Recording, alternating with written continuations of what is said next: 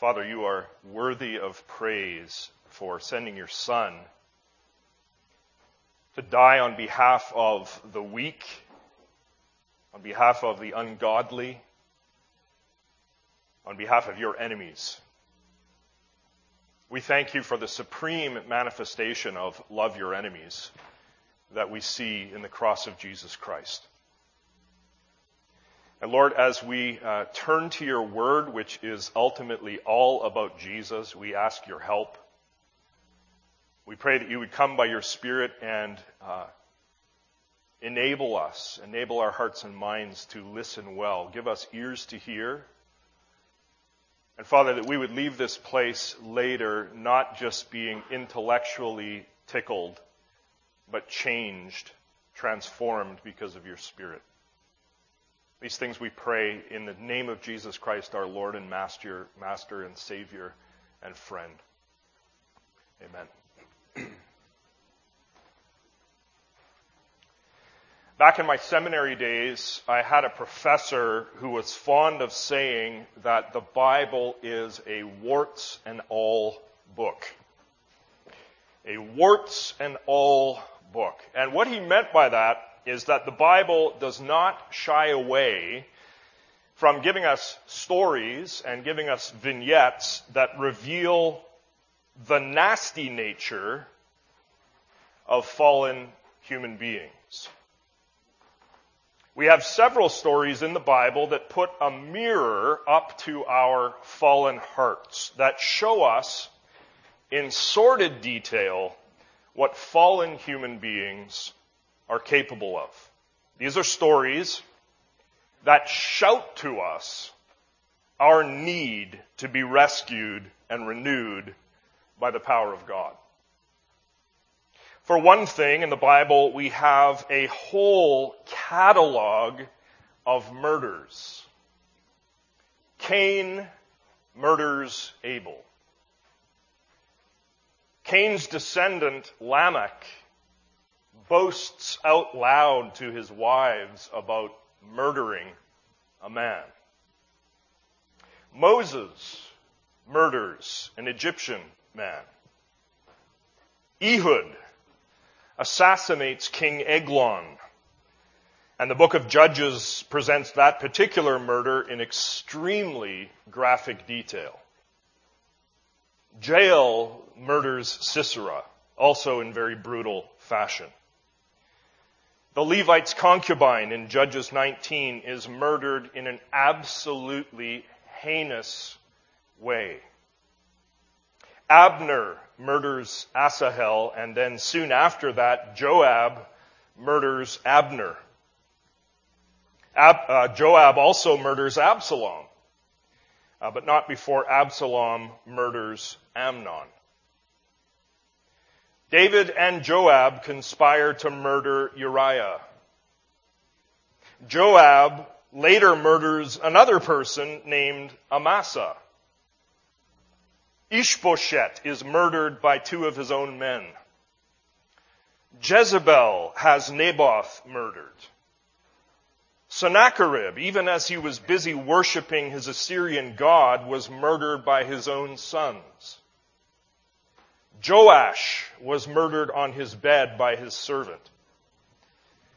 Acts 9 verse 1 says that Saul, in the days before he was converted to Jesus Christ, was breathing threats and murder against the church of Jesus Christ. And then, in Acts chapter 7 verse 52, just before the deacon Stephen is himself murdered, he calls the death of Jesus a murder.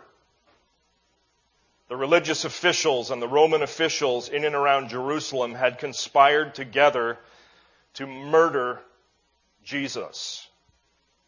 Again, friends, the Bible unabashedly presents to us the grim side of humanity operating in its fallenness.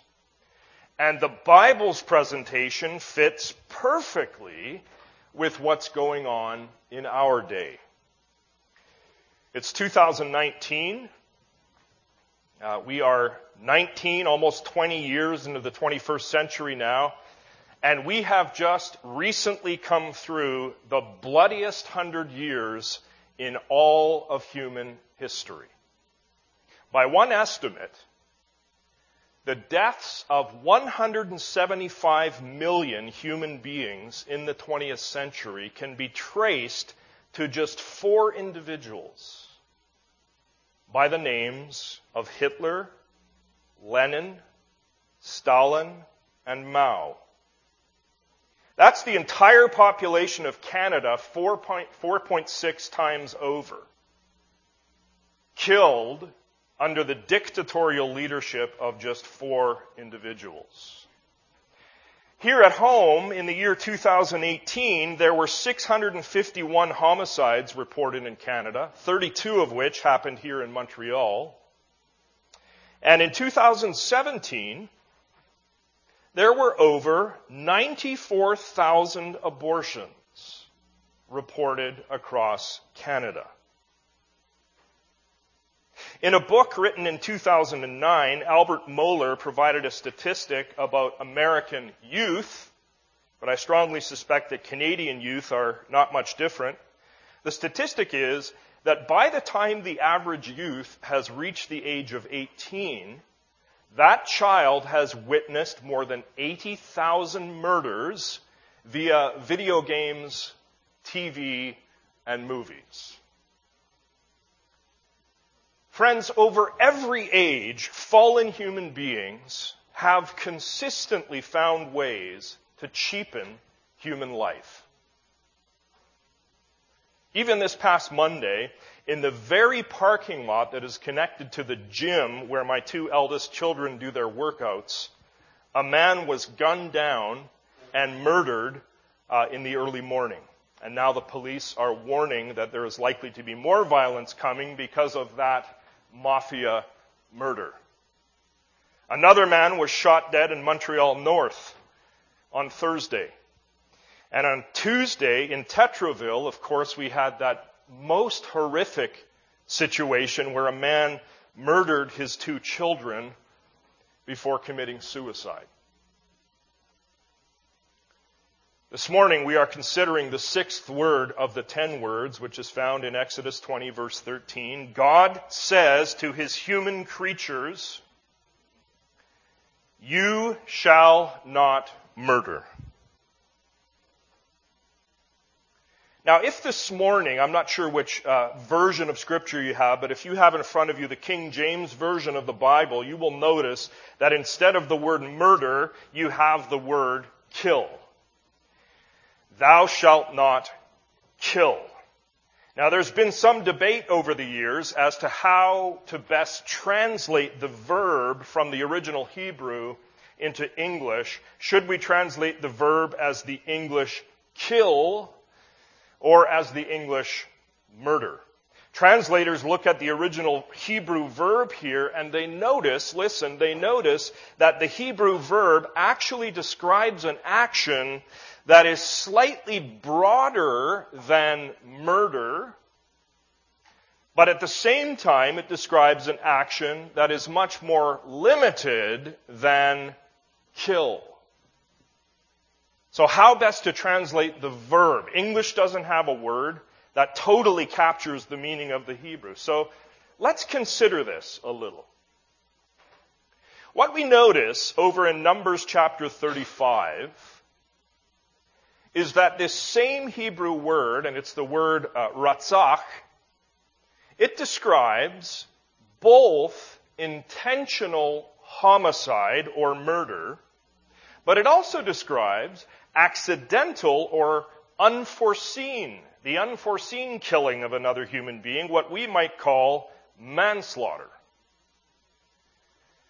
So again, in Numbers 35, the same word that is used in the 6th commandment describes both premeditated murder and also the undesigned or unintended killing of another person. Murder and manslaughter.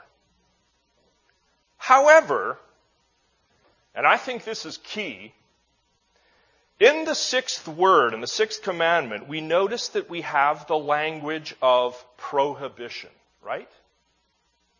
Exodus 20 verse 13 is a prohibitive statement. It is a do not statement. Do not murder, or you shall not murder, or never murder. Prohibition. Now, follow with me. Since you can't prohibit accidental or unintentional killing. In other words, since a statement like, you shall not unintendedly or accidentally kill someone, since that statement is a statement that would not make great sense, we can deduce that the commandment in Exodus 20 verse 13 is not referring to unintentional killing or to manslaughter. Rather, the sixth word of the 10 words is specifically prohibiting intentional homicide or murder. So that the translation murder is probably the best English translation after all. You shall not murder. And of course, this is how the English Standard Version and the New International Version and several other English Bibles have translated it. Murder is the best translation here. But now, we need to further define what the sixth word is and is not addressing. In the Hebrew Bible, there are 4 or 5 other words, aside from the word that we have in the sixth commandment, 4 or 5 other words that are used to describe killing in various contexts. For example, killing in the context of war. Killing in the context of animals being butchered. Or killing in the context of self-defense. The word that we have in the sixth commandment is never found in any of those contexts. The word is never used in the Hebrew Bible to describe killing in war, killing in self-defense, slaughtering animals, or suicide. So that we can argue from that the sixth commandment, with the use of this specific word that we translate as murder, is talking specifically about murder.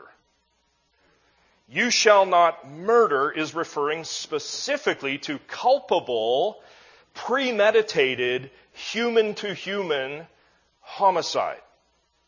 It's referring to a human being who illicitly kills another human being or human beings with premeditation.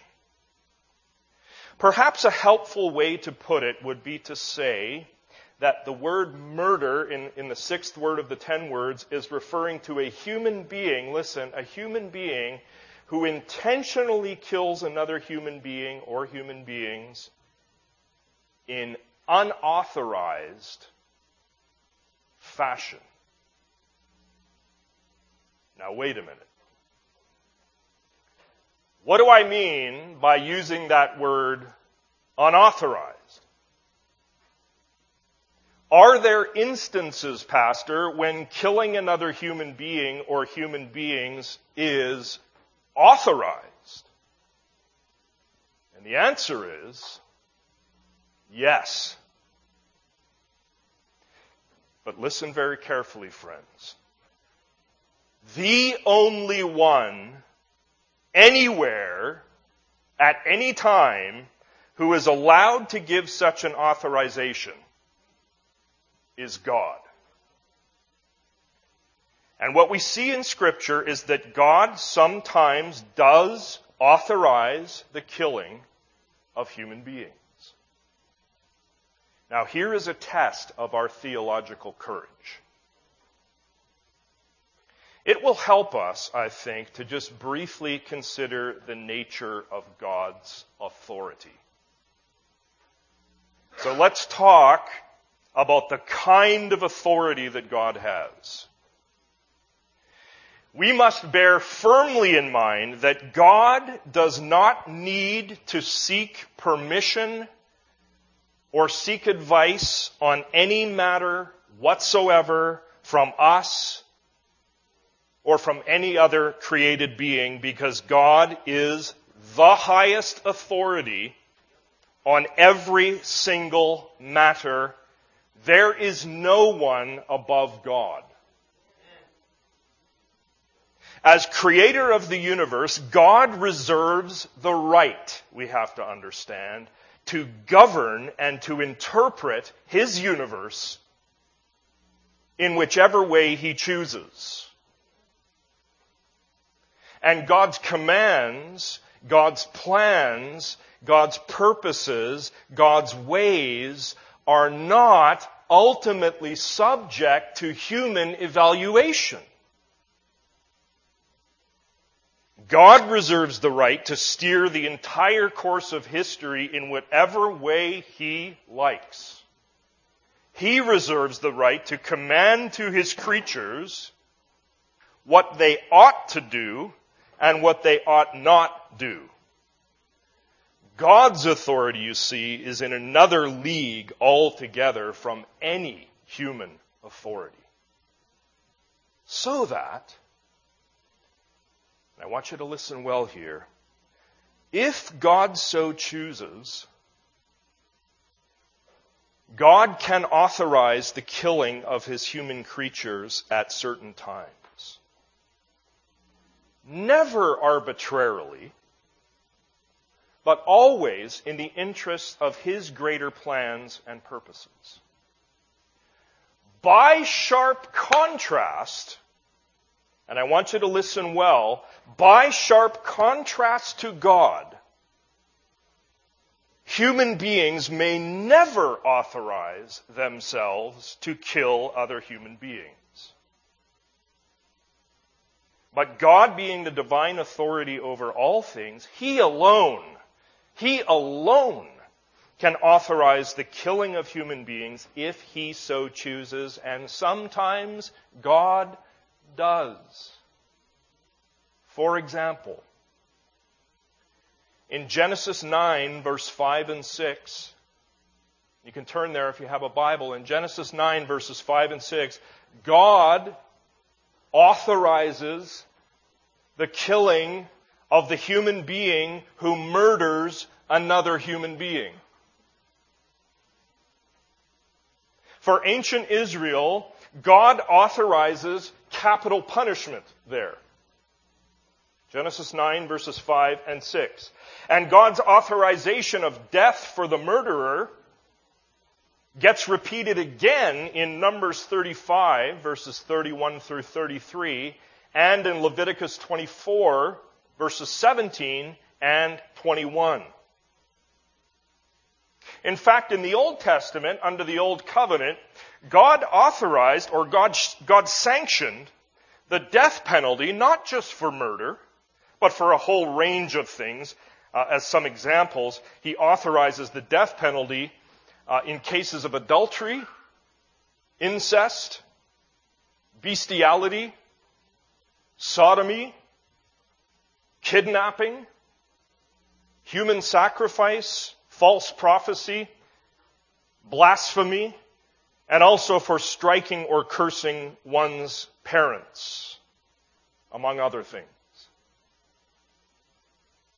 God also sanctioned, or He authorized, the killing of human beings in certain situations of war. Just as one example here, we could go to Deuteronomy 20, verses 10 through 13, where God authorizes the killing of all males in a city in a time of war if that city refused to respond appropriately to terms of peace. God also authorized the killing of another human being in certain circumstances of self-defense. At the beginning of Exodus chapter 22, we have that. But in that text, we need to notice, we also have definite limits placed on the parameters of killing in self-defense. It could only be done in very specific circumstances. But again, let's not miss the greater point in all of this. The point we've been laboring to make here, and I hope you've heard this, is that only God can authorize the killing of human beings if He so chooses, because God is the only one who has that kind of authority. As Mark Rooker puts it, quote, God alone has the right to terminate life. Human beings are never to kill other human beings on their own authority. Close quote. And this is what the sixth word of the 10 words is telling us. Notice the first word of the sixth word. You, that's me and that's you, and every other human being, you shall not murder. None of us are ever permitted to kill another human being on our own authority. Human life belongs to who? To God. God determines what is done with human life, not us. We are not permitted to euthanize people. We are not permitted to abort people. We are not permitted to strangle or shoot or smother or club or stab or poison or beat another person or persons to death. Life belongs to God. The only one who can authorize human life is God, and the only one who can authorize human death is God. As John Frame summarizes it for us, he says what the sixth commandment basically says is that life and death are God's business. He is Lord of life and death, and we may not take life without His authorization. Close quote. Friends, to take the life of another person as we are operating under our own authority, think about this. It's not only to break the sixth commandment, but also to break the second commandment. To murder is to commit an act of idolatry because it is to put ourselves in the place of God, who alone has authority to give and take life. Now, human life, among all the other life that exists. Now, I heard a story this week about some lawyers in New York who are trying in the courts to grant human rights to an elephant. I'll just let that sit with you for a minute. Human life, among all the other life that exists, is particularly glorious because human beings alone are made in the image of God. An elephant is not. Neither is a giant sequoia or a bobcat. Human beings alone are made in the image of God. To murder another person is not simply a brutal human-to-human interaction, which it is, but it's not just that. To murder another person is to attack and terminate the very image of God. It is to subtract God's glory from the world, and that amounts, friends, to an attack on God Himself. As Mark Rooker has put it, the sin of murder is not only against the victim and his family, but against God, whose image the victim bears. So then, to prohibit murder in a society, obviously that's good for society, right? When we prohibit murder in a society, it's good for society. But more than that, higher than that, to prohibit murder is a recognition of the high value of human beings. Human beings are bearers of God's image. In Genesis 9:6, the passage we quoted earlier, it's the destruction of the image of God by murder that causes God to authorize the death of the murderer. You shall not murder. To murder a person who has just been conceived,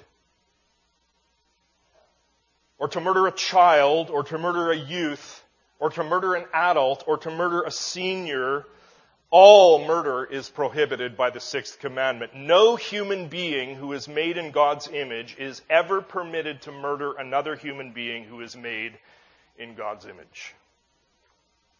Now, interestingly enough, what we see in the scriptures is that the sixth word applies also in cases of negligence.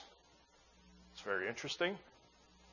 To be negligent and then to cause someone's death by my negligence, that could cost me my own life. And we see this especially in Exodus 21, where if you owned an ox that was known to habitually gore people with its horns, and you failed to restrain that ox, and then it gored somebody, as the owner, you were then liable for murder, and you were to be put to death along with the ox. So there is an application of the sixth word that concerns ensuring the safety of others. It's not simply addressing cases where a person proactively attacks somebody else to murder them. It's also about ensuring the safety and ensuring the well-being of other human beings. The sixth word brings carelessness under its microscope. John Calvin once wrote the following as he meditated on the sixth commandment. Calvin said this, and I think it's worth hearing. He said, "Each man ought to concern himself with the safety of all.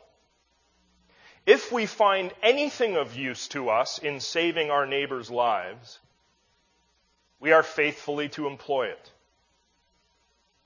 If there is anything that makes for their peace, we are to see to it. If there is anything harmful, we are to ward it off. If you have a pit bull, keep it in its cage. If they are in any danger," he says, "we are to lend a helping hand." So there we can see that the application of the sixth word broadens out, doesn't it? It deepens. And it deepens even further courtesy of Jesus. When Jesus interprets and teaches the sixth word in Matthew chapter 5, watch what he does. Now, if we were here at Snowdon this past January the 20th, it's a long time ago, I know, but if you were here on that Sunday, you heard Charles preach an excellent sermon on Matthew 5:21 through 26. That was during our sermon series on the Sermon on the Mount. I really encourage you, as I did this week, to go online to our church website and listen to that sermon that Charles preached, because I think it's an excellent word. But let's refresh our memories just a little bit here concerning this section of Matthew 5. So on the screen, if you look at the verses, in Matthew 5:21, Jesus quotes the sixth word, right? Jesus says, "You have heard that it was said to those of old," Exodus 20, verse 13, "You shall not murder, and whoever murders will be liable to judgment." So Jesus there quotes the sixth commandment, but then what Jesus does in verse 22 is he takes us from the external performance of murder to the deeper, inner reality of anger that works inside of a person and births the external action of murder. He says, "I say to you that everyone who is angry with his brother will be liable to judgment. Whoever insults his brother will be liable to the council, and whoever says, in Aramaic, racha, you fool, you idiot, you empty head, that person will be liable, says Jesus, to the hell of fire." Jesus shows us here that the sixth commandment has to do not simply with the external action of murdering another human being, but with the deeper reality, friends, of abiding anger and hatred that lurks in fallen human hearts. And there in verse 22, we have to notice that. Jesus talks there about how the person who insults somebody, the person who verbally denigrates another image bearer of God, is liable to the council and to the hell of fire. Now, I want to ask you this question. Who among us is innocent in these matters? Which one of us here today can possibly say, "Oh, I've never said or I've never thought, what an idiot," as I've been on the 15 or the 40 or the 20, driving along looking at other image bearers of God?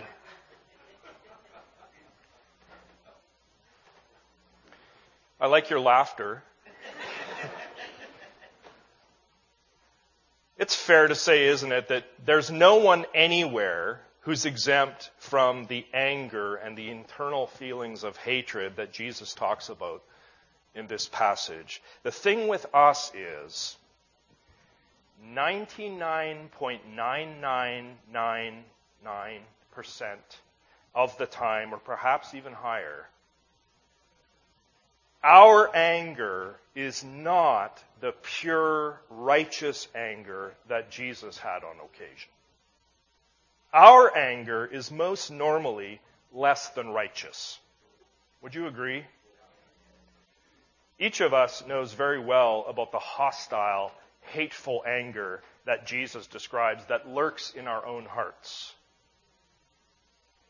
And so by Jesus' authoritative, we talked about authority before, by his authoritative interpretation, and he does have authority, divine authority, by his authoritative interpretation, the sixth commandment certainly does apply to us, even if we have never murdered anybody, if we never plan to murder anybody, although none of us know what we might be capable of in certain circumstances. But even if we've never murdered anybody or never planned to murder anybody, it applies to us. Jesus tells us that the sixth commandment is not simply about stabbing or shooting somebody. It's about attitudes and words also. It's about the condition of our heart. If we are angry with another, if we are raging inside about somebody, or if we verbally insult or denigrate another person, we are guilty of violating the sixth word. Each and every one of us we need to see and understand and grasp and own. Each and every one of us has the roots of murder in us.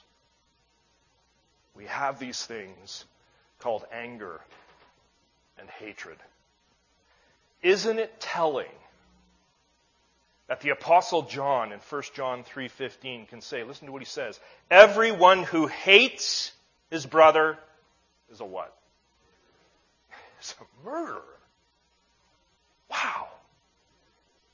Everyone who hates his brother is a murderer, and you know that no murderer has eternal life abiding in him.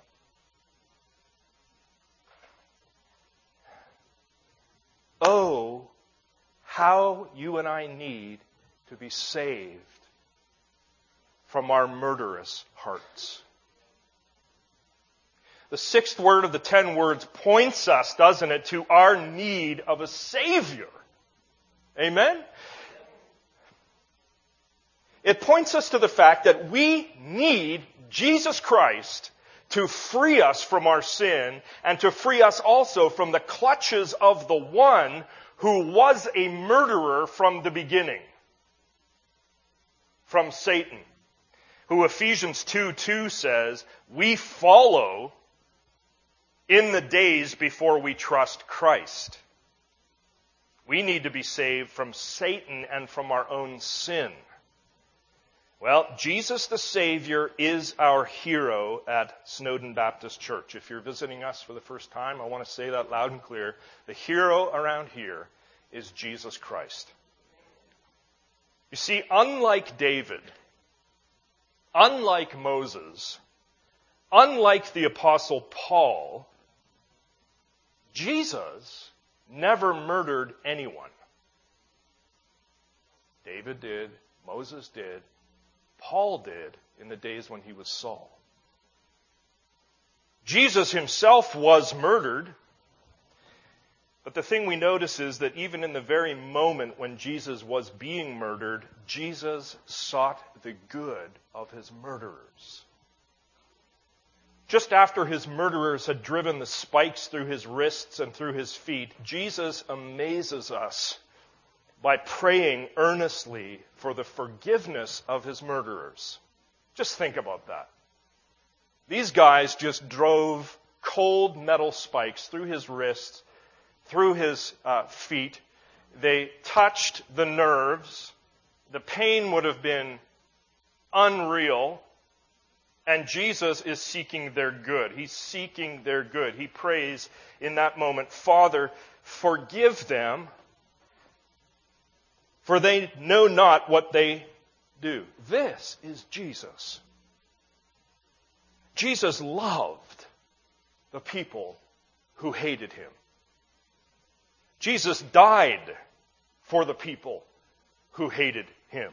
Romans 5 says that Jesus died in the place of weak, ungodly sinners and enemies like you and I, who in the divine tribunal, all of us deserve to die for our transgressions, our breaking of the Ten Commandments. We deserve to die the death that Jesus dies. But he dies in our place so that we would not have to face God's wrath for our unrighteous anger and for our murderous attitudes and for the host of the other sins against God that we all commit because we are sinners. What a Savior is Jesus Christ.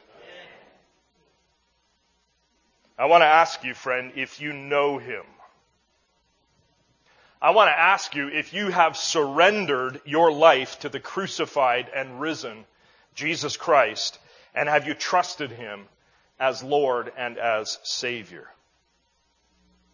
If you confess with your mouth that Jesus is Lord and believe in your heart that God raised him from the dead, you will be saved. Straight from Scripture. And for those of us whom God has redeemed by the blood of his Son, my prayer is that the Spirit would fill us this week with power, with fresh power, to live out the parameters of the sixth word. To be doers of the sixth word. May we be, for example, reconciled to a brother or sister where there is fracture in the relationship. I've known people in church sanctuaries that sit on opposite sides for years because they can't get along. And they come to church every Sunday to worship, and they have not reconciled with their brother or sister. Make it right by the word of Jesus. And may we not let the sun go down on our anger. I know I've been guilty of doing that. May we confess to God our inhumanity in terms of our hostile and violent attitudes and violent words, and may we ask for his forgiveness and for his help. May we forgive those who harmed us. And as Darrell Johnson has said, I'll leave you with this. I love this sentence of his. He says, in summary, may we bring our inner violence to the crucified. May we bring our inner violence to the crucified. Let's pray together.